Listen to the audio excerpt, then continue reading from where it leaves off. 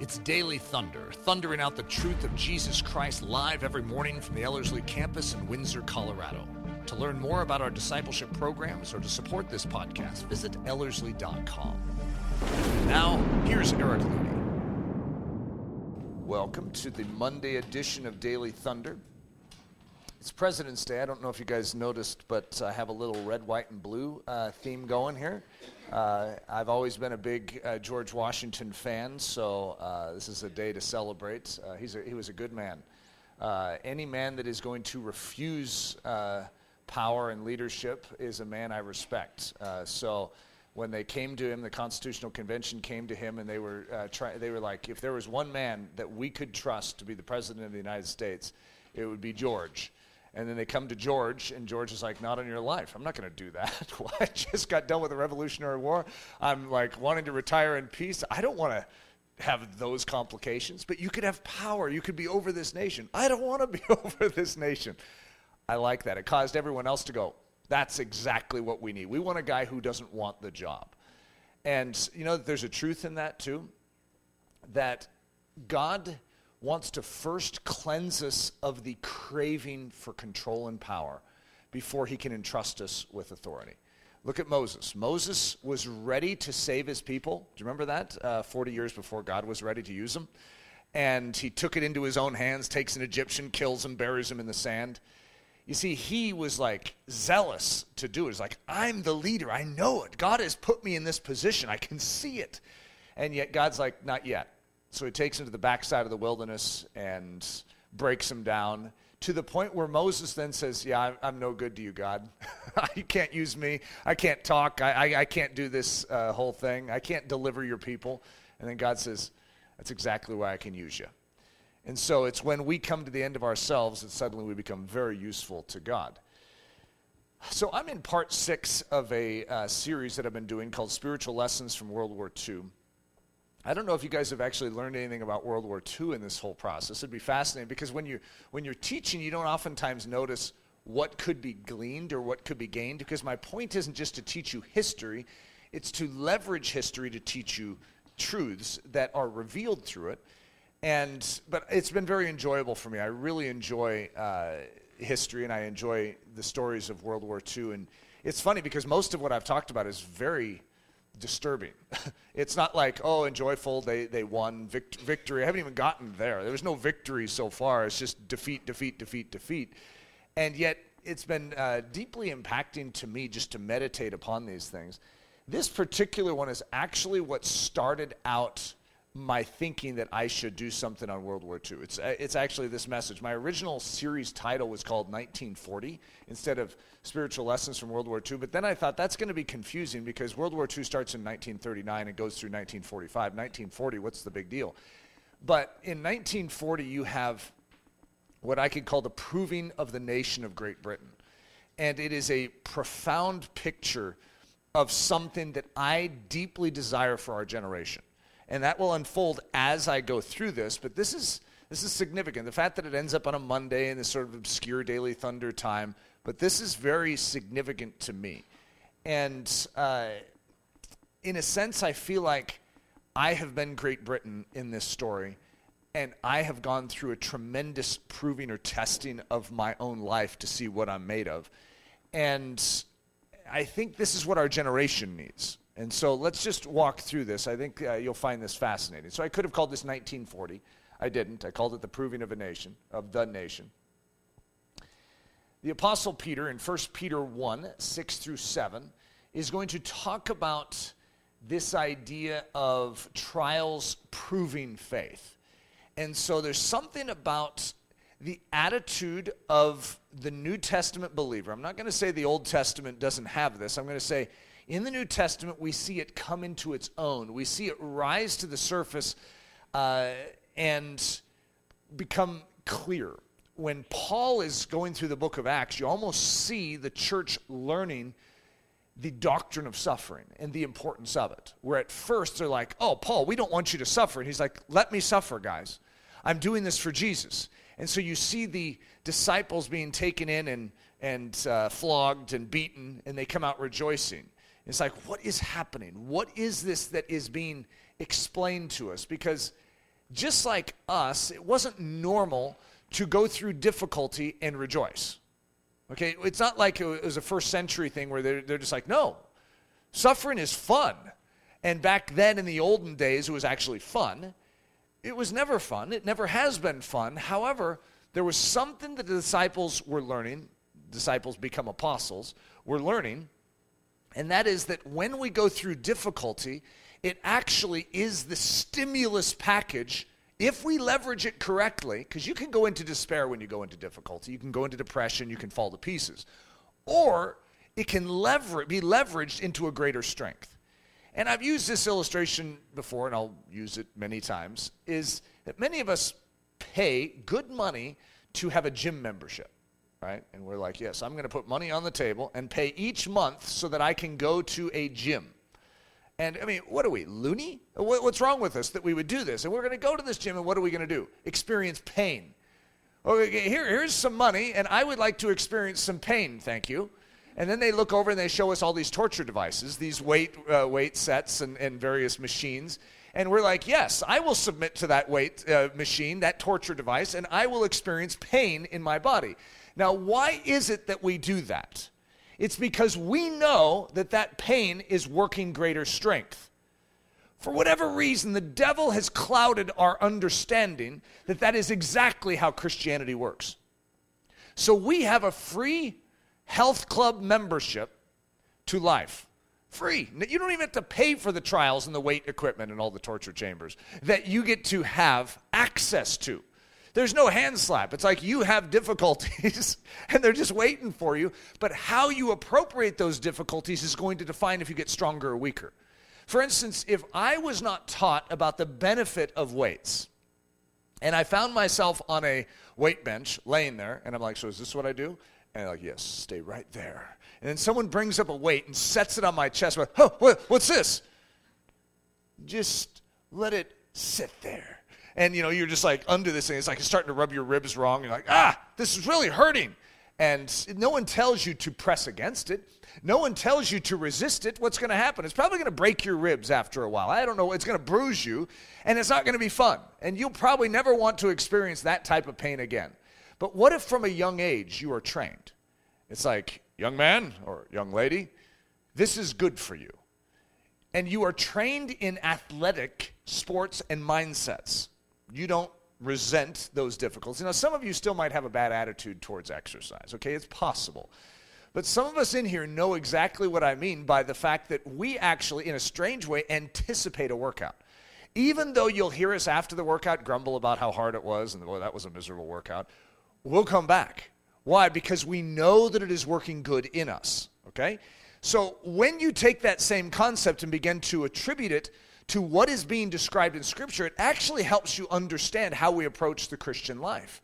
That this is our opportunity to grow stronger. So, Peter, in this you greatly rejoice, though now for a little while, if need be, you have been grieved by various trials, that the genuineness of your faith, being much more precious than gold that perishes, though it be tested by fire, may be found to praise, honor, and glory at the revelation of Jesus Christ. And we also have the Apostle James in James 1:2-4 saying, my brethren, count it all joy when you fall into various trials. Count it all joy when you face these difficulties, when you face these weights, knowing that the testing of your faith produces patience. But let patience have its perfect work, that you may be perfect and complete, lacking nothing. Now, most of us, when we hear that it's going to produce patience, are like, you know what, I don't need that. You do. See, patience is a lot more stout of a word than what you think it is. It is like the stuff of soul that is able to endure any hardship. So if you think, that 10-pound weight was difficult, if you use that 10-pound weight and rejoice in it, guess what? You're going to be built for a 15-pound weight. And guess what? If you take that 15-pound weight and you use it with joy, guess what? You'll be prepared for a 20-pound weight. That's patience. It's the growing strength to endure any weight that comes your way. And God will never test you with a weight that is beyond what you can handle. And so as a result, you can rejoice with every weight that comes your way, knowing that God has supplied you everything you need to grow through it. So 1939 is the very beginnings of World War II. So it's a dark year. What we've had, like even in the United States, if you were to think about this year, okay, 1939, it's bleak. Okay, it's interesting because most of us in World War II, we failed to connect what is happening oftentimes in America at the same time. We're in the middle of the Great Depression here. You know what's going to end the Great Depression in America? World War II. As strange as that is, there's something to say about us finally rising up and doing that which is right in the world. Actually causes that Great Depression in our life. When you turn outward and you serve and you give, it actually is going to remove the Great Depression. Boy, I just gave you a secret of history right there. So 1939, Great Britain at its weakest. It's such an irony that in 1939, at the very start of this, we have Great Britain on the ropes. I mean, it is looking weak. It is pathetic. In fact, all of us would hold it in contempt if I were to just read you what the politicians were saying, what the young culture of that day was thinking like and acting like. It's like, what a joke. This has to be the worst generation Great Britain has ever had. And yet, in a matter of 6 years, that one generation that would have been considered the laughingstock of the world at that time. I mean, literally, they were being mocked by all the other nations.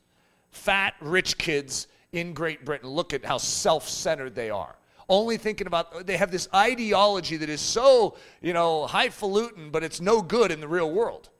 I mean, it sounds very familiar to what we're going through in America right now. That same generation is going to be ranked in history as possibly one of the most courageous, most noble, and most heroic generations of all time. It's those that fought and died in World War II. Think about it. If you were to think back on history of some of the, and we've oftentimes referred back to World War II men that gave up their life and the women that rose up in the homeland to even make the munitions. I mean, it's an incredible story of what's going to happen in Great Britain in the upcoming years.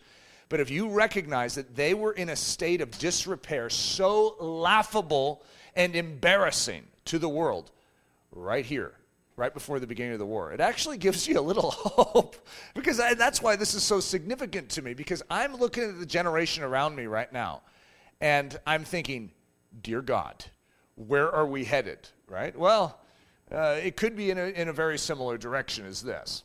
So 1939, Great Britain at its weakest. Now listen to this. 1940, Great Britain at its strongest. Whoa, wait a minute here. That was like 1 year. Yep. This country is going to flip upside down in 1 year. It is going to be tested. All of its high ideology and high-mindedness in regards to pacifism, like, no, we will never fight again, is going to go by the wayside when they recognize Hitler has to be stopped. How are they going to figure that out? Well, Hitler starts attacking them. And that's going to wake up even the person in the deadest sleep.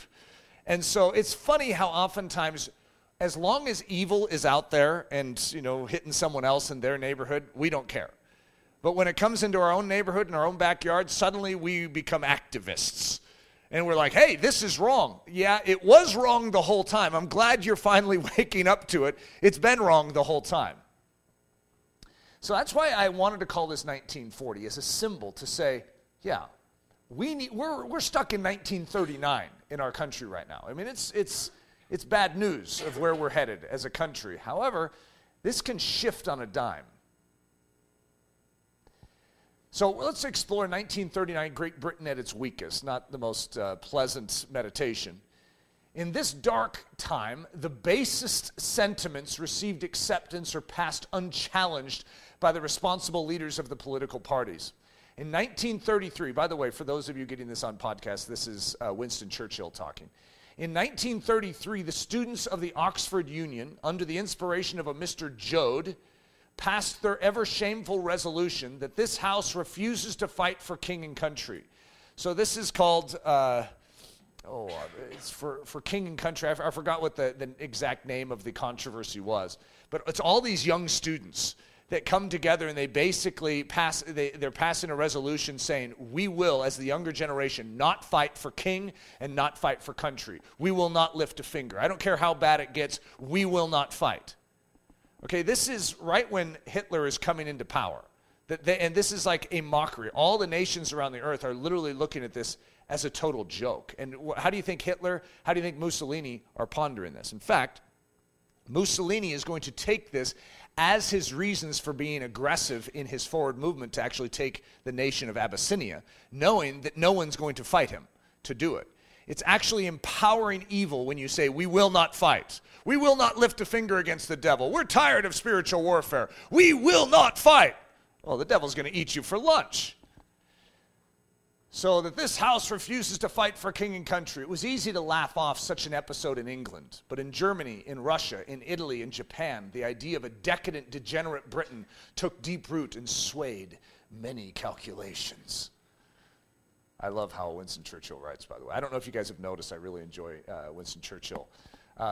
So Mussolini is going to have actually, this is what Churchill says that Mussolini thought. I don't know if it's a direct quote from Mussolini. I wish I could have stuck Mussolini's picture next to the quote. I couldn't because in good conscience, I just know Winston Churchill said that this is what Mussolini thought.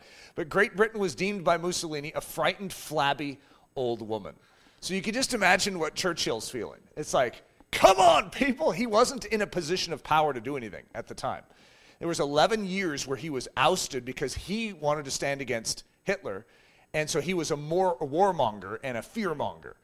And so Churchill's on the sideline in Parliament. And as he would say, it's like he still can talk, but he has no vote. He has no power to sway the nation.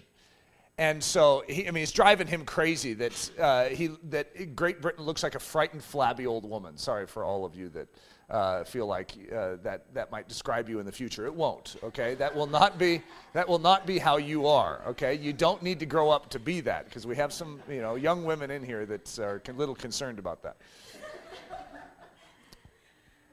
Okay, so there's a great moment in the story of World War II, and that is the German ambassador is going to have a private conversation with Churchill to basically sort of insinuate, let us have a free hand to the east, which means let us take Austria, let us take Czechoslovakia, let us take Poland. And Churchill knows how his nation is behaving, and he knows that they don't want to fight, and he knows that it's peace, peace, peace at all costs. However, this is what he says to the German ambassador. He says, he leans in, it's sort of that quiet moment where the guy's like, let us have a free hand, Winston. Don't underestimate England, sir. And it's like this moment where then there's silence. And it's like a movie scene where the guy then marches out. And because that's exactly what Germany was doing. They were underestimating England. I understand why, just like I could easily underestimate our generation today. And it's also possible that the devil is underestimating our generation today. And that's almost the quote I want to have come out of me. Since my middle name's Winston, right? It can come out of me, right? Don't underestimate this generation of young Christians, oh devil. You see, there is a fight in us. It's just, even this generation doesn't know it yet. But when the day comes, watch. So 1940, Great Britain at its strongest. This is quite the year for Great Britain. It is like the year that they would never want to repeat again. It's called, I don't know if you guys have ever heard of the Battle of Britain, but it is, when you think of World War II, it's at the beginning portions, which oftentimes it gets buried. We usually know about like D-Day or the Battle of the Bulge, but the Battle of Britain is this crucial juncture where it's the first time that England or Great Britain has been invaded on its shores in over 1,000 years. That's quite a statement, okay? An island nation with the strongest navy in the world, but there's a change, and that is that there's the invention of airplanes. And so, whereas Germany doesn't have the naval power to attack, and they couldn't figure out how to get their troops on the ground over on the island, they were flying and bombing London, which was the largest city in the world at the time. And they're just like sitting ducks for bombs coming down. It's called the Battle of Britain. It's a great story in and of itself, which I'm not going to cover today. However, what I want to cover is how Great Britain responded internally to this, like how their souls responded. This is a nation that has known truth, that has had some of the greatest truth preached to it over the years, and yet it has lost it. And it is turned towards self-serving, pacifism, to say, hey, we want our rights, we want our wealth, we don't want to fight wars and spend our money on munitions, we want to save our money and grow fat and happy. I mean, that's literally where Great Britain was. And now suddenly, the attacks begin. And everything shifts in this nation. So Winston Churchill says, in 1935, France, unaided by her previous allies, could have invaded and reoccupied Germany almost without serious fighting. In other words, when Hitler came in 1933, in 1935, France could have easily occupied and taken down Hitler. They just did not want to fight. The same thing with Great Britain. In 1936, there still could be no doubt of her overwhelmingly superior strength. We know now from the German revelations that this continued in 1938. And it was the knowledge of their weakness which led the German high command to do their utmost to restrain Hitler from every one of the successful strokes by which his fame was enhanced. History, which we are told is mainly the record of the crimes, follies, and miseries of mankind, may be scoured and ransacked to find a parallel to this sudden and complete reversal of 5 or 6 years' policy of easy-going, placatory appeasement, and its transformation almost overnight into a readiness to accept an obviously imminent war on far worse conditions and on the greatest scale. It's funny because, I don't know if that's the right word. France and Great Britain could have easily stopped Hitler. I mean, easily. I mean, lift a pinky and he's stopped. He didn't have a standing army. He didn't occupy any of the territory that would be a threat. He didn't have the ability to even make any military armaments unless everyone literally came to his aid and helped him do it. At any point in time, they could have stopped him. And yet, it's only when imminent war was there, and it was on the worst possible conditions, where Great Britain and France were weaker than Germany, that they decided to fight. And that's what Winston Churchill's bringing up. He's like, guys, we could have dealt with this when we were in a strong position. However, we're in a weak position. Great. However, because of that weakness, you're going to see the character of a nation rise up.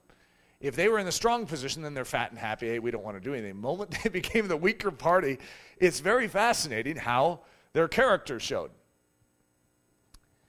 Here is a line of milestones to disaster. Here is a catalog of surrenders. At first when all was easy, and later when things were harder, to the ever-growing German power.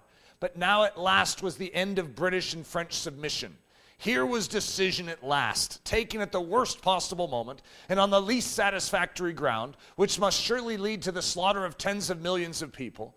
Here was the righteous cause, deliberately and with a refinement of inverted artistry, committed to mortal battle after its assets and advantages had been so improvidently squandered. Still, if you will not fight for the right when you can easily win without bloodshed, if you will not fight when your victory will be sure and not too costly, you may come to the moment when you will have to fight with all the odds against you and only a precarious chance of survival. There may be even a worse case. You may have to fight when there is no hope of victory, because it is better to perish than to live as slaves. Where are we at as a generation?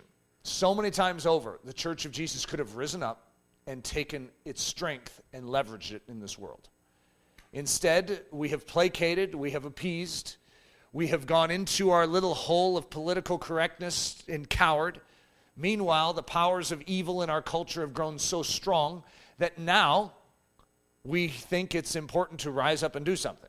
In fact, I don't even know that we're at that place. I actually wonder if still more is needed before we finally say, that's enough.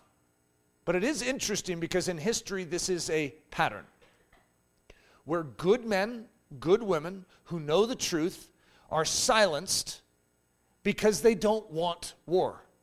And I don't just mean physical war. I mean to fight for truth, to fight for that which is right.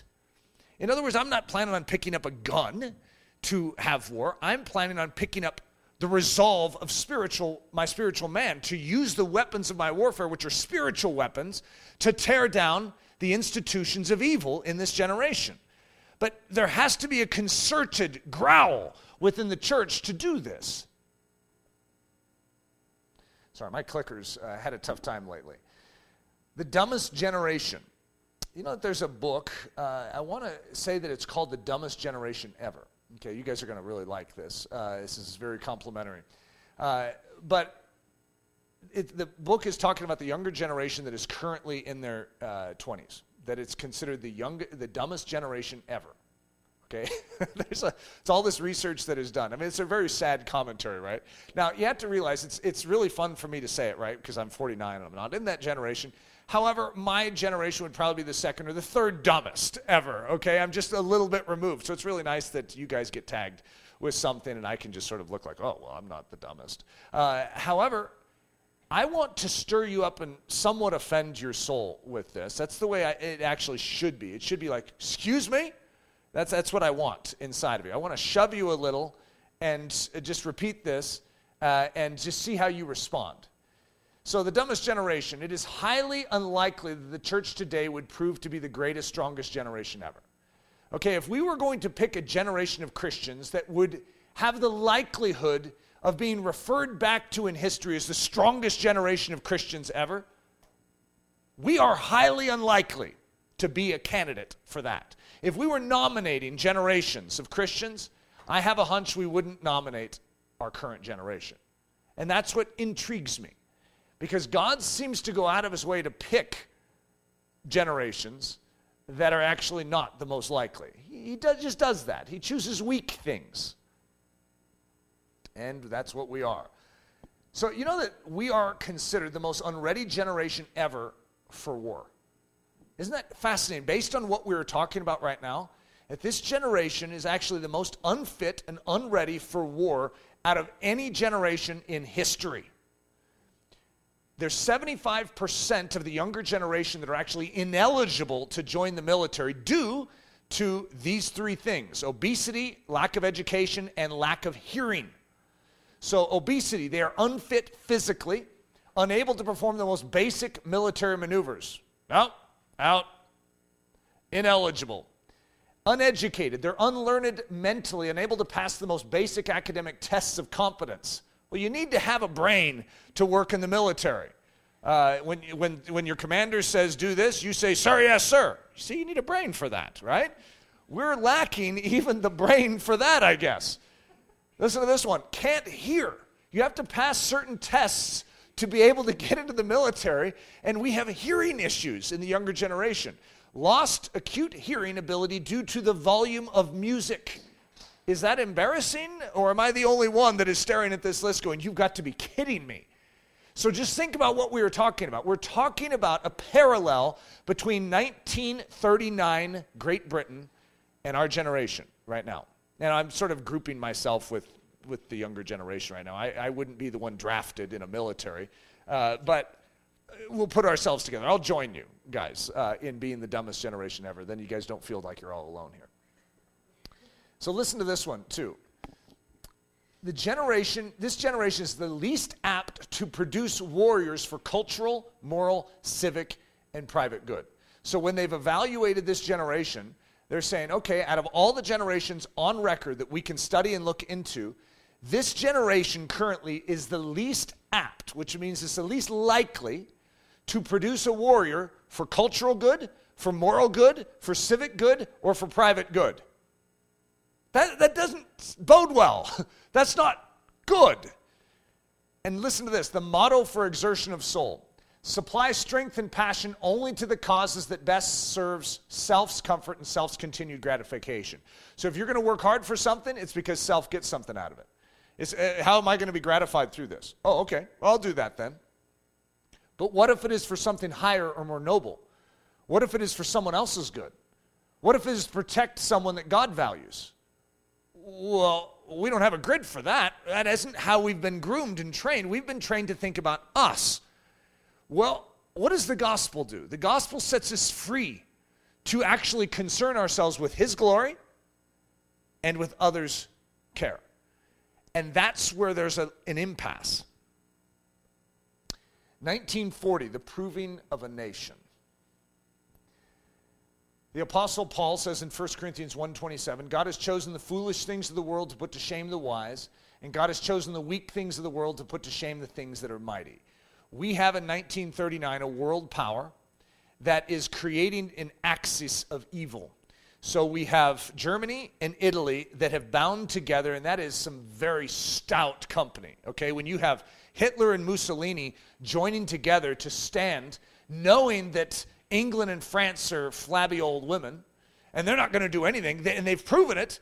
For years, they have done nothing. When evil has advanced, they've done nothing. And so as a result, Germany and Italy are boasting. I mean, they are looking proud and pompous and arrogant. Guess who on the other side of the world is noticing? Japan. Japan, who has a similar inclination to start claiming territory, is noticing that the major powers of the earth, including the United States, are doing nothing. So what do they begin to do? They begin to go after land grabs, too. They're like, hey, let's take what we can when everyone is sleeping. Let's go after it. This is what's happening. And no one is doing anything.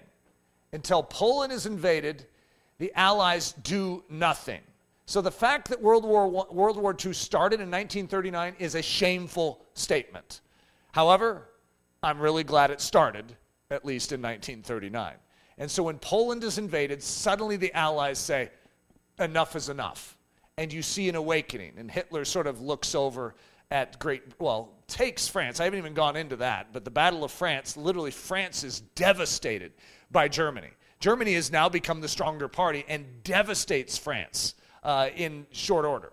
And then you have Crisis, which is right, I don't know if you guys have ever heard of the Dunkirk, the miracle of Dunkirk, but it's a good story. And that's right when Churchill is being set in place as prime minister. He gets the worst. That's why there's a whole movie about Churchill called The Darkest Hour. It is the worst possible time in history to be put into the prime minister position. It's like, here you go, Churchill. Take this mess and make something of it, because they've been weakened. And so he rises up and he defies it. I mean, it's a pretty stout picture of what we need to do in our souls. That's why I've always been very attracted to Winston Churchill. Not just because I have a middle name, Winston, which I want to brag about when we talk about Winston Churchill. But you do remember that my name, Eric Ludy, matches the name of Erich Ludendorff from Germany, who is the big sponsor of Hitler, too. So I have some issues, some like internal issues, like flesh spirit type of things when you look at my name. It's terrible. So God has chosen the foolish things. He's chosen Great Britain of 1939 to defy these powers. I mean, you have some serious evil going on. And this generation, if we were voters and we were going to say, okay, what do you think Great Britain's going to do? Do you know that every nation, even France, said Great Britain is going to fall quickly. It's going to shatter to pieces. There is no way that it's going to be able to stand against this. Because France even fell. All that's left, in fact, Winston Churchill has a book called Alone. They're the only nation on earth that is standing against this evil, but they stand. And as strange as it is, this nation that I've already described to you, that all of you are clucking your tongues at going, they are disgusting. They are overfed felines. You know, they're just sitting there preening themselves all day long. Wake up is what you want to say. They wake up. They wake up and they are willing to stand all alone. They are not going to kowtow to this evil. And they resist it. And that's what's so interesting here on the spiritual side.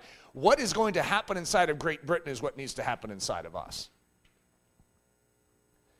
So Winston Churchill says, the sinister news of the German-Soviet pact. So it's sort of hard to understand at the very beginning unless you know the whole.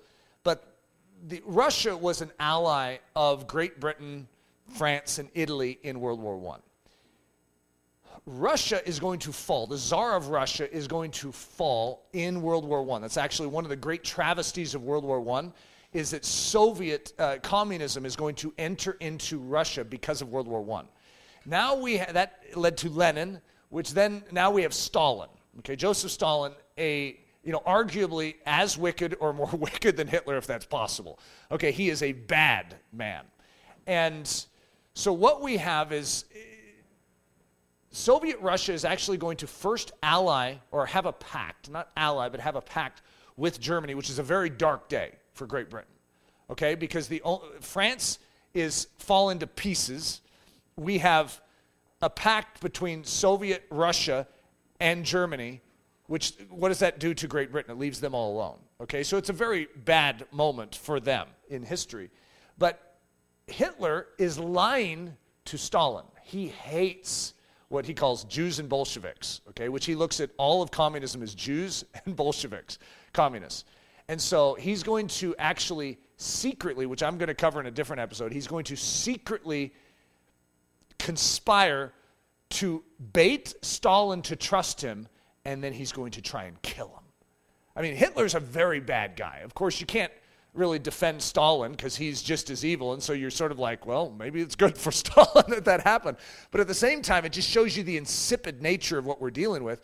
And at that time, Soviet Russia is going to actually then ally again with Great Britain. And so in the pictures of World War II, you're going to oftentimes see Churchill, Franklin Delano Roosevelt, and Joseph Stalin, which is really weird for all of us to see. It's like, what is Joseph Stalin doing in the picture? Well, he was fighting for his life, and we were trying to take out Hitler. Okay, it's sort of, and you could even see the thought process. Let's deal with Hitler, then we'll deal with Stalin. But right now, let's deal with Hitler, and if Stalin's going to help us, I guess we'll let Stalin help us. Sort of interesting ethics, I know. So the sinister news of the German-Soviet pact broke upon the world like an explosion. Whatever emotions the British government may have experienced, listen to this, fear was not among them. That is a very interesting statement. What you're going to see in these next few slides that I'm going to read are, Churchill is going to describe the change of a nation. This nation of Great Britain is going to respond in a very different way than we would have all guessed on paper. What you're expecting is for them to go into the fetal position and fall to pieces. Instead, they're going to rise up and defy. It is a curious fact about the British Islanders, who hate drill and have not been invaded for nearly 1,000 years, that as danger comes nearer and grows, they become progressively less nervous. When it is imminent, they are fierce. When it is mortal, they are fearless. These habits have led them into some very, very narrow escapes. I'm just extremely fascinated by that description, because as Christians, you know, we have a tendency to be more fearful towards just the unknown hauntings of what the enemy could do. But when we get ourselves engaged, we're like British Islanders. And this is what I want to call out in you. I want to call out what the Spirit of God desires to build inside of you, which is the same thing. That as danger comes nearer and grows, they become progressively less nervous. When it is imminent, they are fierce. When it is mortal, they are fearless. These habits have led them into some very, very, very narrow escapes. Whoa. So during the first attacks from the German airplanes while down in the bomb shelters, so they're all gathering and the first siren goes off and they have no idea. It's this huge loud screech. They've never heard it before in London. I mean, if you think about it, London's never been attacked. I mean, this is like for so many years. We're talking over 1,000 years. And so none of these people have any tales to tell about this except when you go back into the ancient history books when you're dealing with, you know, clubs and knives. You know, that's the way it feels. Like we're going back so far. And suddenly they are being attacked in the air, which is unprecedented. There's no experience to even draw from in this. And so they're going down into bomb shelters. Now, just to imagine, these are just basements, by the way. To call them bomb shelters, they didn't have bomb shelters because they didn't build it with airplanes and bombs in mind. And so they're just going into basements. And when they're down there, listen to what Churchill says. Everyone was cheerful and jocular. In other words, sort of cracking jokes. As is the English manner when about to encounter the unknown. I mean, if you've never even experienced a bomb going off in your city from above, and yet they're laughing and making jokes. The other nation that is very known for doing this is the Australians. That when you put the Australians in the most difficult situations, the thing that comes out of them is humor. It's oftentimes called gallows humor. It's like someone's being led to the gallows and they start cracking jokes. When you face death, it actually brings out humor, which is a fascinating statement. But the English people are laughing in the bomb shelters. This is the same people that were so afraid of engaging an enemy. Now when the enemy is engaging them, they rise up as one man, fearless. It's an incredible statement. This is my vision for the church, guys. And I would love it if we didn't need to get to the point where we're literally in a bomb shelter before we finally rise up and say, you know what, we should do something.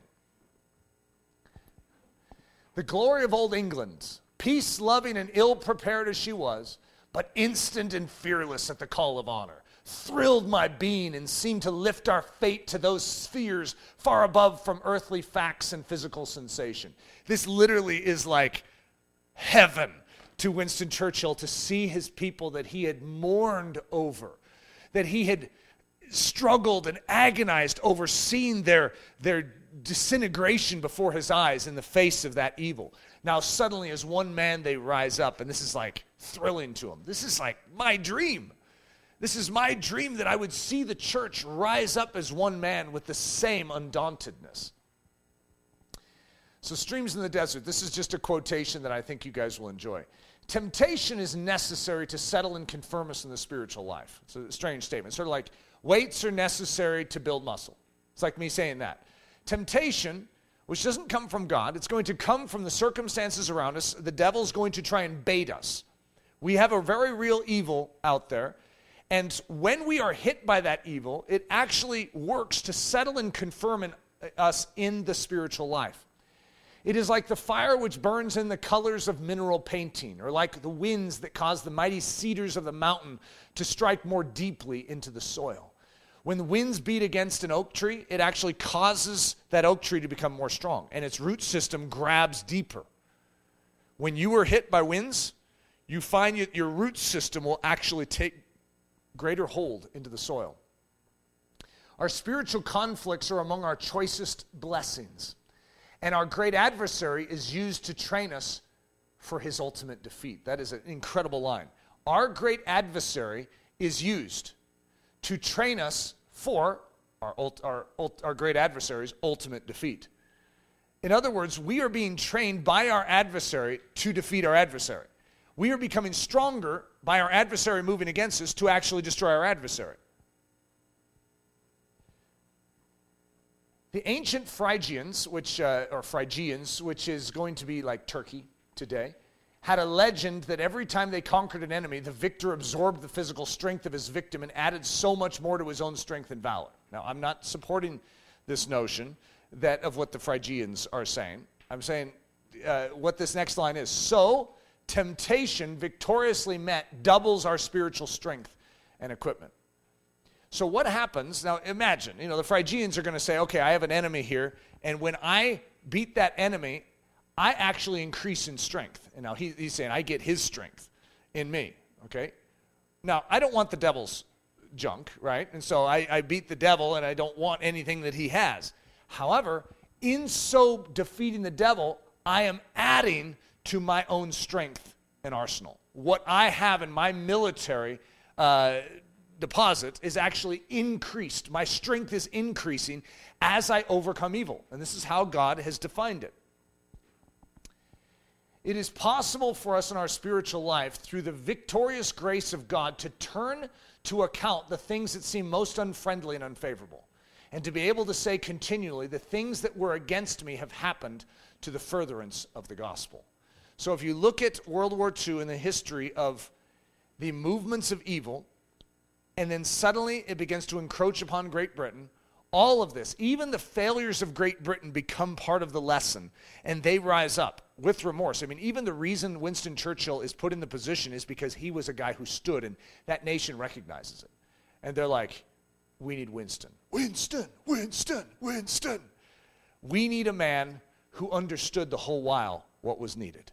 I would prefer you to be a Winston Churchill instead of I think he called him a Mr. Joad, a certain Mr. Joad that was counseling all the young people in the generation to not fight for king and country, to defy it. Even if they asked you to fight, you say no. And this then spread to the United States, and we had a huge movement against king and country in America too, where all these college students were saying, we will not fight, we will not fight. And still to this day, we look at our World War II vets as some of the most noble, honorable men that ever lived in our country. Isn't that just a fascinating statement? Yet this is a generation that was swept over at one point in time with tremendous compromise and self-service. So to finish, let's look at our scripture from 1 Peter 1 again. In this you greatly rejoice, though now for a little while, if need be, you have been grieved by various trials, that the genuineness of your faith, being much more precious than gold that perishes, though it is tested by fire, may be found to praise, honor, and glory at the revelation of Jesus Christ. So if we are in 1939 right now, let us as a body ask God to bring us into a 1940. to bring us into a proving ground where we can actually rise up and awaken out of our stupor and actually utilize the weapons of warfare that have been entrusted to us to tear down the strongholds of the enemy. We have one shot at living this life. This is the season in which we live, and may it be considered the greatest generation ever. Father, that request is so grandiose that it seems comical. But Lord, you love to use weak things, foolish things. And right now, Lord Jesus, we are staring around this world and we are seeing a very weak and foolish thing. I pray that you would rescue us from that weakness and that foolishness, and that you would set our feet upon rock, fix our spines straight, tip our chins upward, give us a forehead of flint, a backbone of steel. Lord Jesus, I ask that you would move us forward with confidence and courage to engage darkness, to stand firm for your truth in a generation that doesn't want it. Lord, we submit to you as your children. In the precious name of Jesus, we ask this. Amen. Daily Thunder is a listener-supported production of Ellerslie Discipleship Training. At Ellerslie, we are laboring to rouse the Church of Jesus Christ out of its lethargy and build brave-hearted Christians for such a time as this. Daily Thunder is delivered live and streamed daily weekdays at 8:15 a.m. and weekends at 9:15 a.m. Join us at live.ellerslie.com. We invite you to visit us at the beautiful Ellerslie campus in Windsor, Colorado for a day, a week, or an entire season of gospel-centered spiritual training. Learn more at ellerslie.com. Thanks for listening.